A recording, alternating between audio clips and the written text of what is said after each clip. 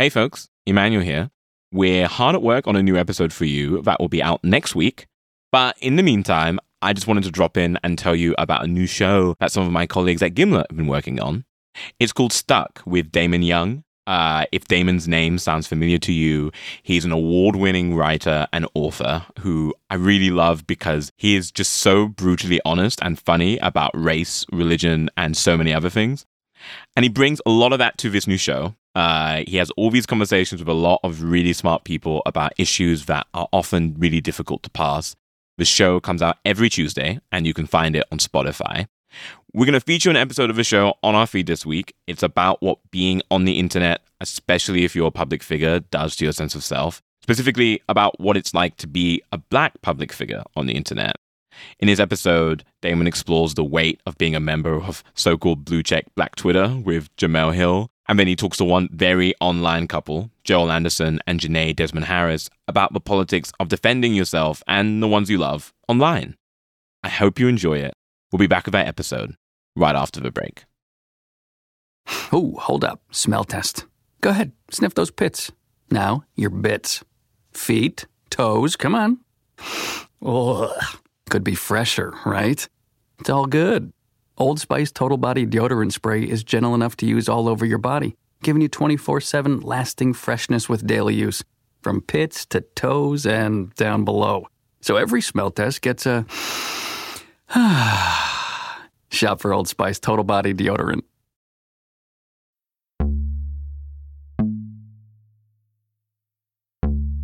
So for a long time, the internet me, well, at least when I've been on the internet long enough to have a persona, was a persona. Someone a little wittier, a little snarkier, and with humor a little darker than I was in person. I mean, I wasn't a catfish. Those characteristics of internet me were a part of the real me too.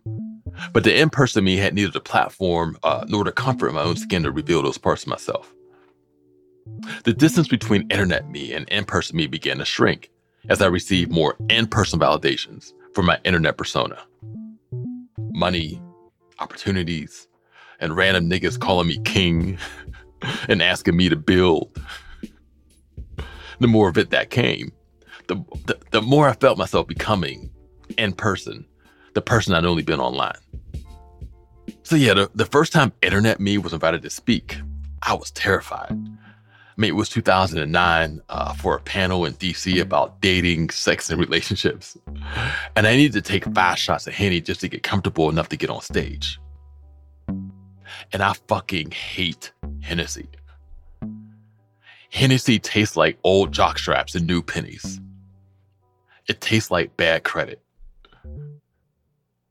And 10 years later, when I was on my book tour, I still get nervous before getting in front of audiences, and I still drink a little sometimes to settle down. But I was much more sure about myself because I had like a decade's worth of validations for my work and my writing. I also drank better bourbon. It reminds me a bit of the fallacy about how money changes people, when the truth is that money just allows someone to be who they've always wanted to be. But sometimes I still feel like I'm stuck in the Matrix. Like, is that internet me, the persona I conjured and allowed myself to grow into, the real me? Or is it an exaggeration to overcorrect years of unactualized personality? And if I wrote myself into existence, what happens if someone or something hits delete?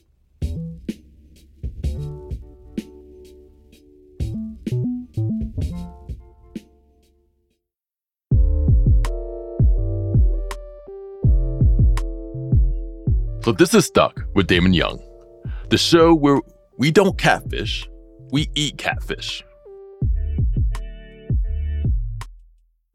On today's episode, we talk about the performance of internet behavior and whether our personas online and in person, which I think we assume are distinct, are actually collapsing into each other. I'm Jemele Hill, and a testament to my lameness is that I have never not had a professional screen name. My screen name has always been Jemele Hill. It's never been like Detroit's finest. I was never a hot girl doing it big. Even on Facebook, you have like Reggie Getting Money Jackson. Like that ain't never been me. I have always been just Jemele Hill. So that's Jemele Hill. She's a contributing writer for The Atlantic and host of the podcast Jemele Hill is Unbothered. And I want to talk to her because she's very popular on Twitter and very often gets criticized there too. And I guess I'm just curious how personal that feels for her. I'm wondering if you've ever felt a distinction between your digital persona and your in-person persona. And if so, I guess, when did you first realize that? And have you tried to rectify it if it's a thing? Well, I think early on, like I first joined Twitter in 2009. That was when Twitter was like really fun and also real ratchet, like much different than it is now, where it's a certain level of seriousness. But then it was like, super fun. Like, it was just dumb topics all the time. And people were just, it just seemed, it was really light. And a lot of that changed, I think, after, at least for me, in terms of the digital persona becoming, there being the expectations being different when, I got into the thing with Donald Trump, because that is where however people knew me was mostly through, ESPN and sports. So the conversation was usually about sports and sports things. And then suddenly, even though from time to time I would comment on things outside of sports for sure, but that all shifted because there was a brand new set of eyeballs that was watching me. And I became more aware of that because things that I considered to be kind of benign started to become news stories as people started to write about and think pieces. And I was just like, oh, so every word they're watching. Got it. Right.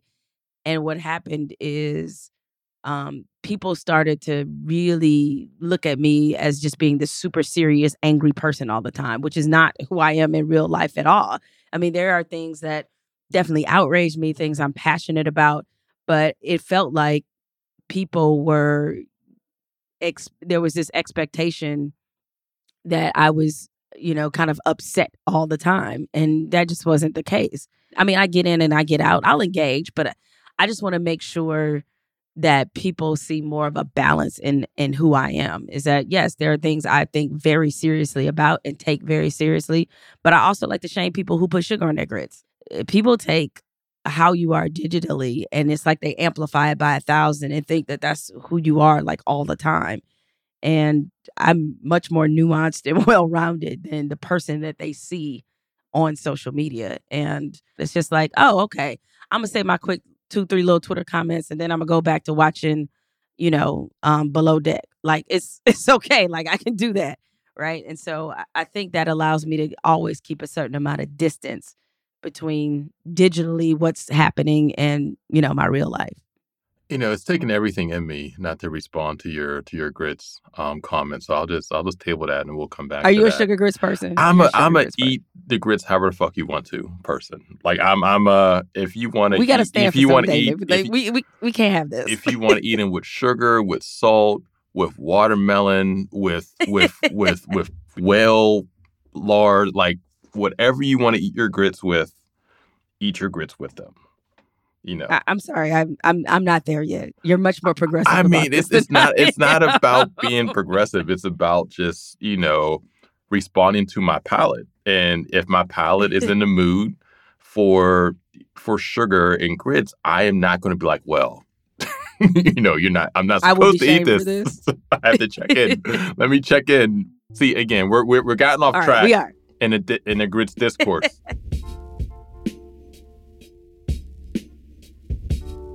So I'm curious because, you're a public critic, but you also get criticized pretty publicly too. And, much of that comes from the left or comes from the right, where conservatives, white people, whatever, trying to troll. But some of it comes from us. And, that coming from us reached a fever pitch when you amplified a piece that I wrote about 5 years ago, Straight Black Men Are the White People of Black People. And I guess I'm curious how you feel about the criticism you get from us.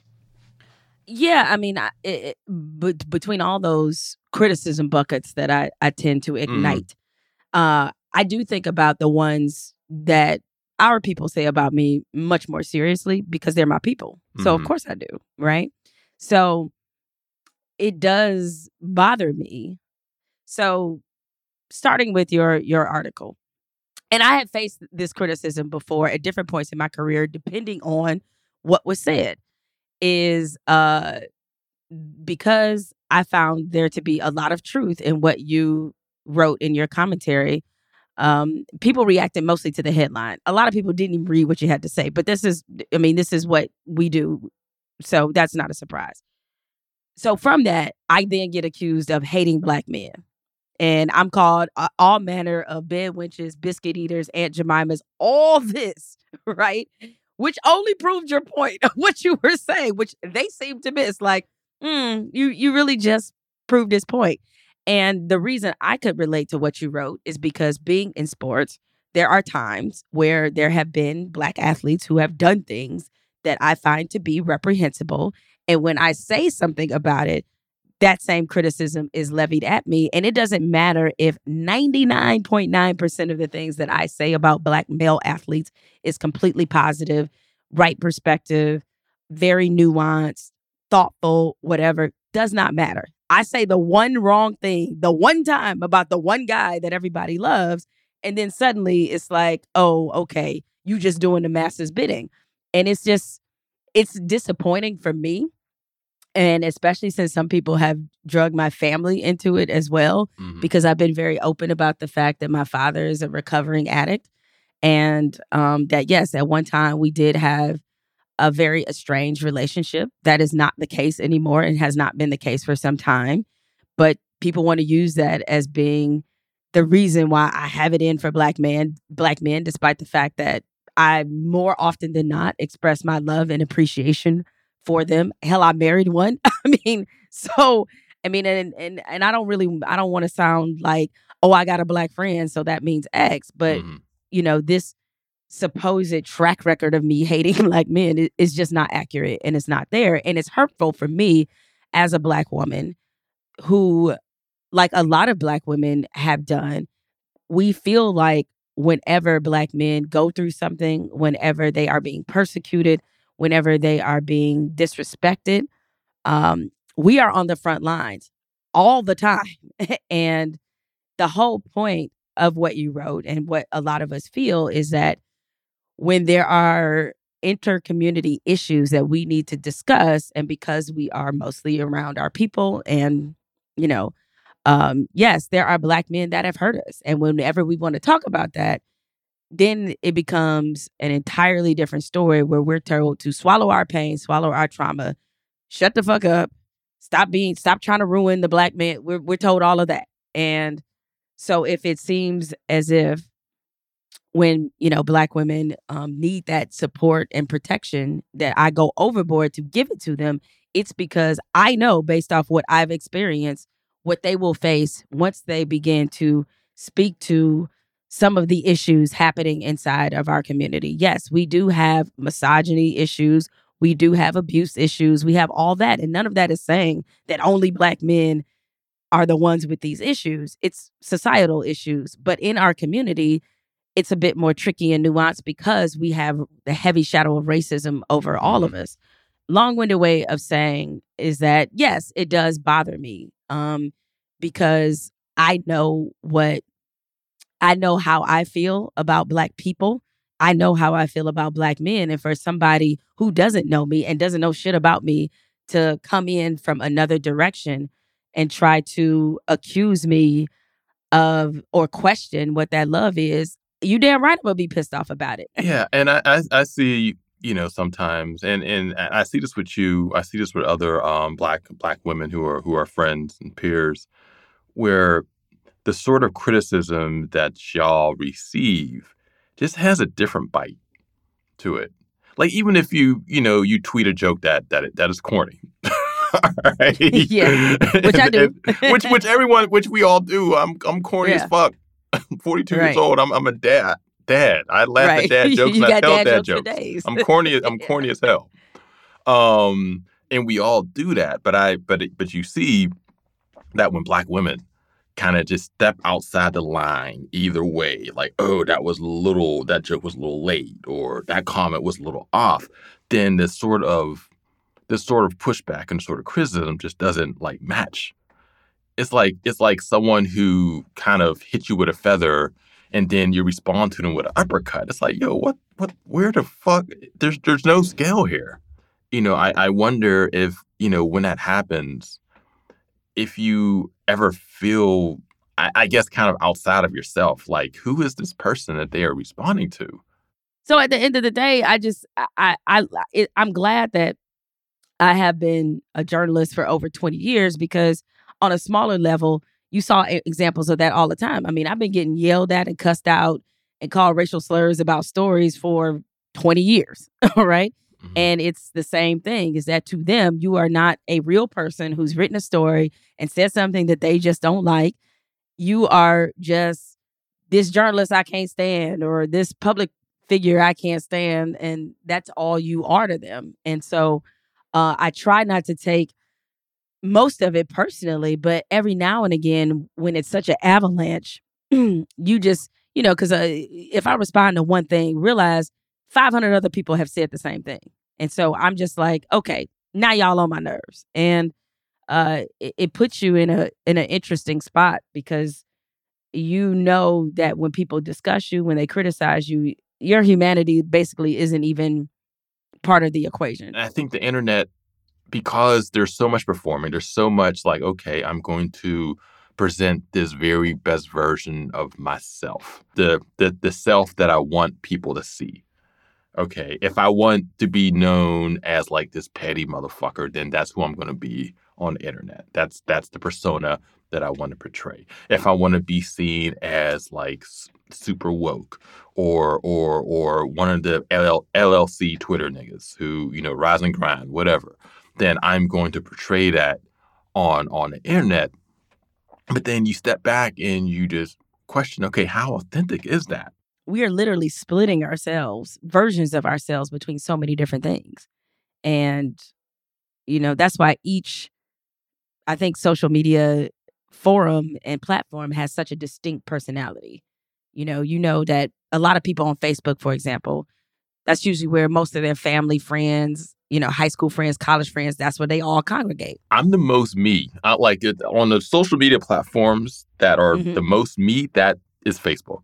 I feel the Really? freest. I feel the freest on Facebook. I could sprawl. I think on Twitter, I'm probably the most me because that's the one I probably frequently use the most. So people are getting more of me. And Instagram is probably a close second because Instagram has the variety that shows my personality. Yeah, I put up video clips from my podcast, but also things that people should think about, but also silly things about, I just put up this one video about how it feels like everybody Black was kind of raised the same way, but about how, if it's a stack of cups, we take from the middle. Like, we never take from the top. The right? top cup is evil. Yeah, the top. You don't take the top cup. The top cup has cooties. The top has cooties. We all know this. So you go from middle, like, on down. Yeah. We know that is a fact, right? That's a fact. But we all like kind of built this way, just like with the Yes. microwave. Like, how many people, because this was also part of the video, is that instead of hitting 2.5 minutes on the microwave, we just hit 35 times. Why do we do this? I don't know why.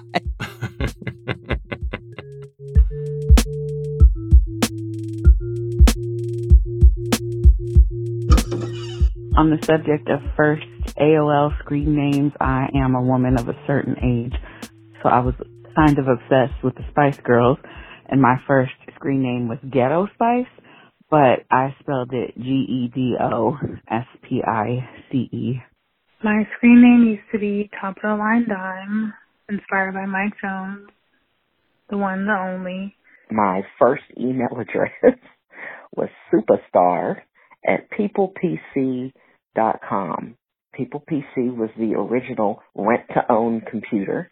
Yeah, I've redeemed myself since. My first ever screen name was Moontanned1, because I guess I thought it would be cool if you got a tan by the moon. It was 6th grade. I was watching MTV and the world premiere of Bootylicious came on. I sprinted to the computer room.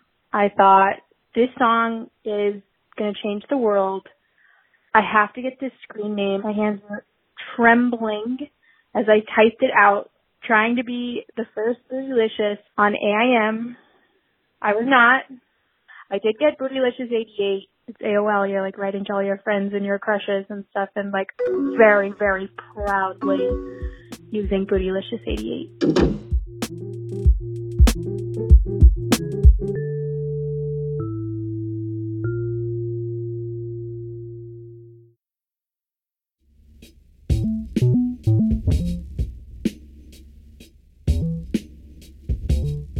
So we've been talking about the distinctions between online and in-person personas. But what happens when both you and your partner are very, very online?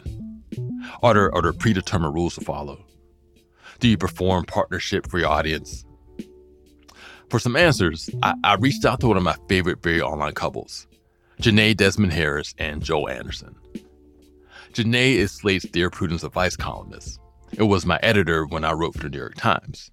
And Joel, who also works for Slate, is a writer and reporter and a host of the Slow Burn podcast series. So when did you decide to go public with your relationship? Or was it like more, was there an intentionality behind that, or was it more of like an organic sort of thing? I guess if by public, social media, particularly Twitter. We're talking specifically, I guess, today about Twitter. When did you decide to go Twitter public? I remember going Instagram public when I went to a BuzzFeed holiday party with you and we posted pictures. That was like a big moment for me. As far as Twitter, I think it was after we got engaged. That sounds right. There were people right? that did not know that we were even together. And then they found out we were engaged. And I was like, oh, okay. You know, you just realize nobody's paying attention to you. You know what I mean? I thought y'all kind of saw my Instagram. You know, we kind of interact a little bit. I moved to DC. I live with her. You all didn't know, but yeah, I think you're right that our engagement really kind of tipped everybody off that we were together. So the IG, I guess, public thing happened before the Twitter thing. Was there a reason for that, or again, was it just an organic thing? Because I know that there are also rules that govern Instagram revealings of relationships. They're like the soft open, where you share your elbow, or you show their shadow in a story or something, or I'm on a date with someone, or you just do all this slick shit. Yeah. Or it's like that picture of someone, like clearly someone you love took it of you across the table, and you're like, great dinner and great company. Yes, it's like the Liz Taylor White Diamonds treatment, basically. Yeah. And, you get that. It's like, who the fuck is taking this picture? With all these filters, and you've never looked better. Do you think that Twitter has maybe a similar dynamic, or is it just kind of like the Wild Wild West where you just do what the fuck you want? I feel like Twitter, I feel much more vulnerable sharing things on Twitter than I do on Instagram or Facebook, because I guess just because of like my privacy settings or the way I've selected my friends and followers, I assume most people on Instagram and Facebook like me and want the best for me, and I don't feel that way about Twitter. So deciding to be public there means you're exchanging like the dopamine hit that we're all addicted to when you share anything on Twitter, for the fact that that some people who hate you are taking note or rolling their eyes or whatever. Right. You got to be strategically vulnerable on Twitter. There's no need in opening up your heart and bearing your soul, because it can only be used against you later on Twitter. That's what I think. Tell me some more about the strategic vulnerability, because I'm curious too, because I am terrified of Twitter. Like I'm on Twitter, to tweet my shit out and to read stuff, but I don't really engage. I never really have engaged there either, because it gives me more anxiety than it's worth to do that. Was there ever a time when you were on it like that? There have been stretches where like maybe I'll live tweet a show, or I'll respond in a conversation or I'll start a conversation, but I've never been active on Twitter. Like I've never have been. That's interesting. I always thought that was a sign of your discipline, not being scared. Nah, it's a sign of my anxiety about and to your point, Janae, people who are on your IG page should be your friends. But again, Joel, what does strategic vulnerability look like? Well, I mean, if I have like a larger point to make, I just think about all the times when I talk about healthcare. If I have some sort of issue with my mother, pretty like usually for me, it relates in some sort of way where I have a larger point to make about how the healthcare system or the hospitals or the way they treat Black women when they come in there, or we don't not getting the service you need, or even related to the pandemic today. Like basically made reference to the fact that one of the reasons my mother's procedure took so long is because people continue to pass around this damn disease, and so I like me revealing that about my mother is like me being strategically vulnerable, even though I would never show her picture, I would never show her name on there. That sort of thing. It's for me in service of a broader point, but I would never just go on there and be like, "Man, Janae yelled at me, dog, and I'm hurt. I'm sitting down here I'm sitting down here on the couch." I mean, like, I would never. There's no benefit to that. You know what I mean? So I just have to be real about it. There's like Janae said, we have I guess this not insignificant a number of followers, and I don't presume that even a decent plurality of them love me. You know what I mean? Like, or like me. Like, there's a lot of people that probably follow me and screenshot my tweets or hate me or whatever. And so I don't want to give people material to hurt me with later that, that actually is that I am vulnerable about, I guess. I think one of the most brave and like transparently vulnerable things people do on Twitter, which I've never done, is to just go on there and say, like, I'm feeling horrible about myself. Can someone say something nice to me? It's a little jarring to see that explicit request, but I actually think that's behind what we're doing. If we share a tweet thread about, something difficult that's going on in service of a larger point, a lot of what you're getting back from that is people affirming you and comforting you. And I think that's what a lot of people want. And we all just go about it differently. What you're speaking of is kind of like a Trojan horse vulnerability, and where you're able to kind of shield yourself from the fuck shit by making it about this larger point, but you're still receiving the dopamine, and you're still getting the retweets, you're still getting the likes, you're still getting the well wishes. Again, exactly. Yeah. Like I think I shared that I was going through IVF with and had some miscarriages in a larger conversation about, how we don't talk about this enough or whatever the point was, Black women's healthcare. And I made the point, which was fine, but what I got was a million DMs from women who were comforting me and opening up to me and offering support and eventually sending me baby clothes. And so I got a lot out of that strategic vulnerability. Even if I wasn't explicitly thinking, I'm doing this because I need some people to rally around me, I think on some level I knew that would happen. Have you all encountered any sort of indication that people have a parasocial relationship with you? And I really tried not to say that word because I felt like 2021 ran that word into the ground, but that's the only word that fits here. So, well, I know that we both have those settings where you only see replies from, I think, people who follow you. Follow you, right? Or maybe even people you follow back. So that's my way of protecting myself from stuff that I just don't want to hear that won't make me feel good. Because to me, Twitter is for fun. I'm on there to have a good time, to get that dopamine hit, it's a shortcut as someone who identifies as a writer. It's easier than pitching a piece, submitting it, publishing it, having it edited. You throw out 2 lines and you get feedback and it feels great. You're also crowdsourcing answers for Prudence, I've seen. Yeah. Right. Yeah. Yeah. So it's for fun and it's also very helpful for work. Mm-hmm. So because of that, I really try to protect myself from anything that's going to upset me because, like, I'm on here voluntarily to have a good time. So I don't actually want to hear from people who I don't like or who are, being intentionally annoying or critical. Right. And in fact, she encouraged me to do that because I think early in our relationship, I was a little bit more combustible on Twitter. Is that maybe, I was more willing to get in there and fight with people. And I think I spoiled probably more than a few evenings, being fixated on trying to get the right tweet or being mad at somebody. And so eventually she was like, you know what, why don't you set your filters up? And so eventually I did that.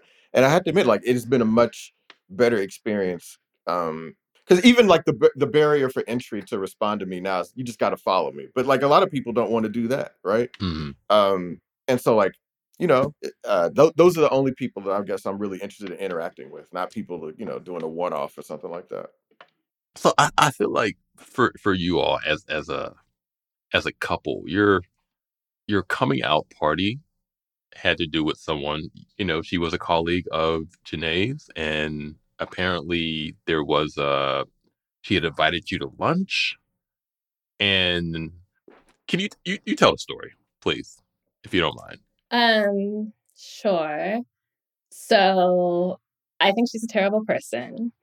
Therefore, I didn't want to interact with her beyond what was required professionally. I also think she's a dishonest person, so I certainly didn't want to be one-on-one with her without like a mediator. So when she asked me to go to coffee, I politely declined because I had too much work, and she reported me to my boss, and I got called into his office. But I wasn't allowed to tweet about this because New York Times social media policies. So I just had this like bizarre story that seemed to fly in the face of everything she would stand for, and that I couldn't tell because my workplace rules wouldn't allow it. And when, she did something else terrible one day, and Joel took the opportunity to share my story with my permission. Well, I think the thing that was happening is there was a big staff meeting or something at the New York Times, and she was airing out what was company business. Like she was basically live tweeting, a staff meeting and talking about how she felt isolated or within the department because people were treating her a certain sort of way. And I'm like, you know why people are treating you like that? Like nobody really knew who you were before you got to the New York Times. There was no reason for anybody to have any resentment to that person. And so whenever, the way she got treated is the way she got treated. And then she's complaining about it on Twitter. And I'm like, you on some bullshit. I know exactly what you did to my wife. And I worked the tweet up. I had to run it by her first because I didn't want to get her in trouble with her people. She still had to go to work. I want her to still be in good standing with the Times. But when she gave me to go, I was like, let me go ahead and shoot this out here real quick. There was so much chaos going on that day. I was like, it won't even make a difference. There's so much going on. Just go ahead. Right. I never thought anybody would pay attention to it or would care. We would say that. Yeah. And actually, just this relates to Twitter too, in that part of the complaint that I was confronted with in my boss's office was she also says your husband called her racist on Twitter. And I just remember saying, I can't help you with that. I can't. I don't think he actually did use that word because we tried to be careful about that because people are so sensitive. But I just said, I can't help you with that. I don't monitor his social media account. Although, of course, I do. Right. Yeah, I didn't think it would be such a big thing, but it was funny that people started calling Joel a wife guy and stuff. And I was like, oh, he's always been great. This isn't like the best thing he's ever done for me. Yeah, the reaction was really funny. Do you feel like either of you have aged out of any conversations? Oh, probably a lot of them. Most of them. A lot of them.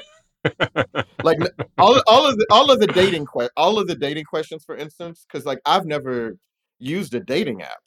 You know what I mean? Like I'm old enough that I've never been on a dating app. So any questions about $200 dates or somebody finessed you on Tinder or something like that, I was like, I have no. I have the vague outlines. Your expertise as a presumably happily married couple, very, very happy. You might have some valuable insights there about dating. And I've never been on a dating app either, but about Tinder, and I would imagine that the dynamics aren't that different than offline dating, I guess, or whatever you call the opposite. I think we have good insights. I don't know if that's just because of my job. Like, I'm paid to feel confident in my insights about dating and relationships, but Joel is always like, no, we can't get cocky. We don't know anything. We've only been married 4 years. We haven't had any challenges. We don't know it. Don't get cocky. So I think I have plenty to offer. Joel thinks like we don't know anything. I just think that, life is very long, and as much as I love Janae and want to spend the rest of my life with her and raise our children together, and that is what I'm intending to do. That is my, like, I don't want anything to get in the way of that. Like, that is how I want to live the rest of my life with her. But she may get sick of me, man. One day she may just look up and be like, I don't like that nigga, man. And I gotta deal with it. So that's all I'm saying. Or, just life gets hard. So I just think that, being intentional and being in the moment is more important for me than. I think the internet has done a lot to make Joel like paranoid and self-conscious in a healthy way. Remember all the articles a few years ago about emotional labor and how, women do all the emotional labor and men don't take responsibility for anything. Like, he really absorbed those and became obsessed with them. And he's also a very competitive person. So he will try to do more around the house to not be a bad person, but also to beat me. Like, if I do something, he's like, oh shit, you're ahead. Now I have to do something. So whatever works. We'll report back in 40 years and tell you if we have a formula to offer. If that day were to come where you wake up one morning, she's like, yo, this nigga stinks. If she leaves me, it won't be because I stink, because I smell great. I shower twice a day. We're a 2-shower-a-day household. But yes. If it gets to that point, how do you think you would handle that? Just in terms of your public, I guess, personas. That would be the absolute least of my concerns. I think I would be devastated no matter what. I don't think the internet. Of course it would be embarrassing on the internet, but I would have to live with that heartache and hurt for the rest of my life. You know what I mean? So I just think that the pain of it all would be so intense, so long lasting that I would probably not give much of a shit about Twitter. Now, I probably would disappear for a while off of social media. Like, if I, because I probably wouldn't want to face the world. But that's all. People talk so much about branding, the fear of branding their relationships and don't put too much out there, whatever. And I think it's just a fear of being embarrassed and being hurt. But my rejoinder to that is that you're going to hurt regardless. Like, if you lose somebody that you love, in that way, it's going to hurt you. And I really don't think that people going on the internet and being told you, I guess y'all ain't going to brunch no more. Like, I mean, what would that really, what I'm saying? Like, what would that actually mean in the context of I've lost the love of my life? I don't think it would register that much. That was such a good answer. I was going to say, I thought we might put out a short little statement with the notes.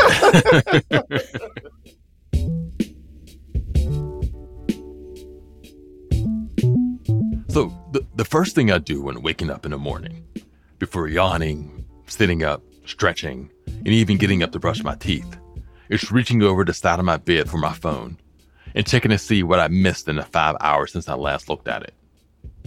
And not just text or phone calls, but emails, tweets, Facebook posts, likes on recent IG posts, and updates to Reddit threads about Kyrie Irving.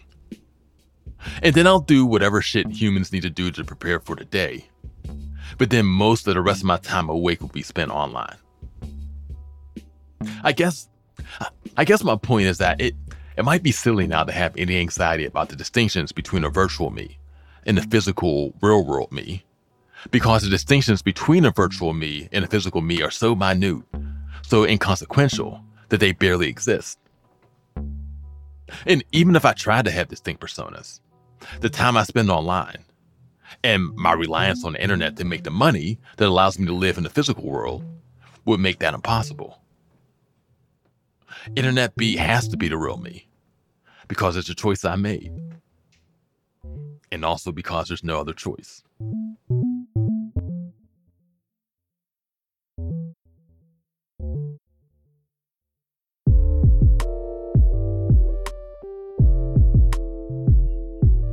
Stuck with Damon Young is a Spotify original podcast from Gimlet and Crooked Media. It's hosted and written by me, Damon Young. Ruben Davis is our executive producer. Our producers are Ashley Velez, Morgan Moody, Carlton Gillespie, Priscilla Alabi, Stephen Hoffman, and Corinne Gilliard. Mixing and sound design by Jesse Nas, Charlotte Landis, and Veronica Simonetti. Theme music and score by Open Mike Eagle. From Crooked Media, our executive producers are Tanya Sominator, Sarah Geismer, and Katie Long. From Gimlet, our executive producers are Rosie Guerin, Crystal Hall Stressler, Colin Campbell, and Lydia Polgreen.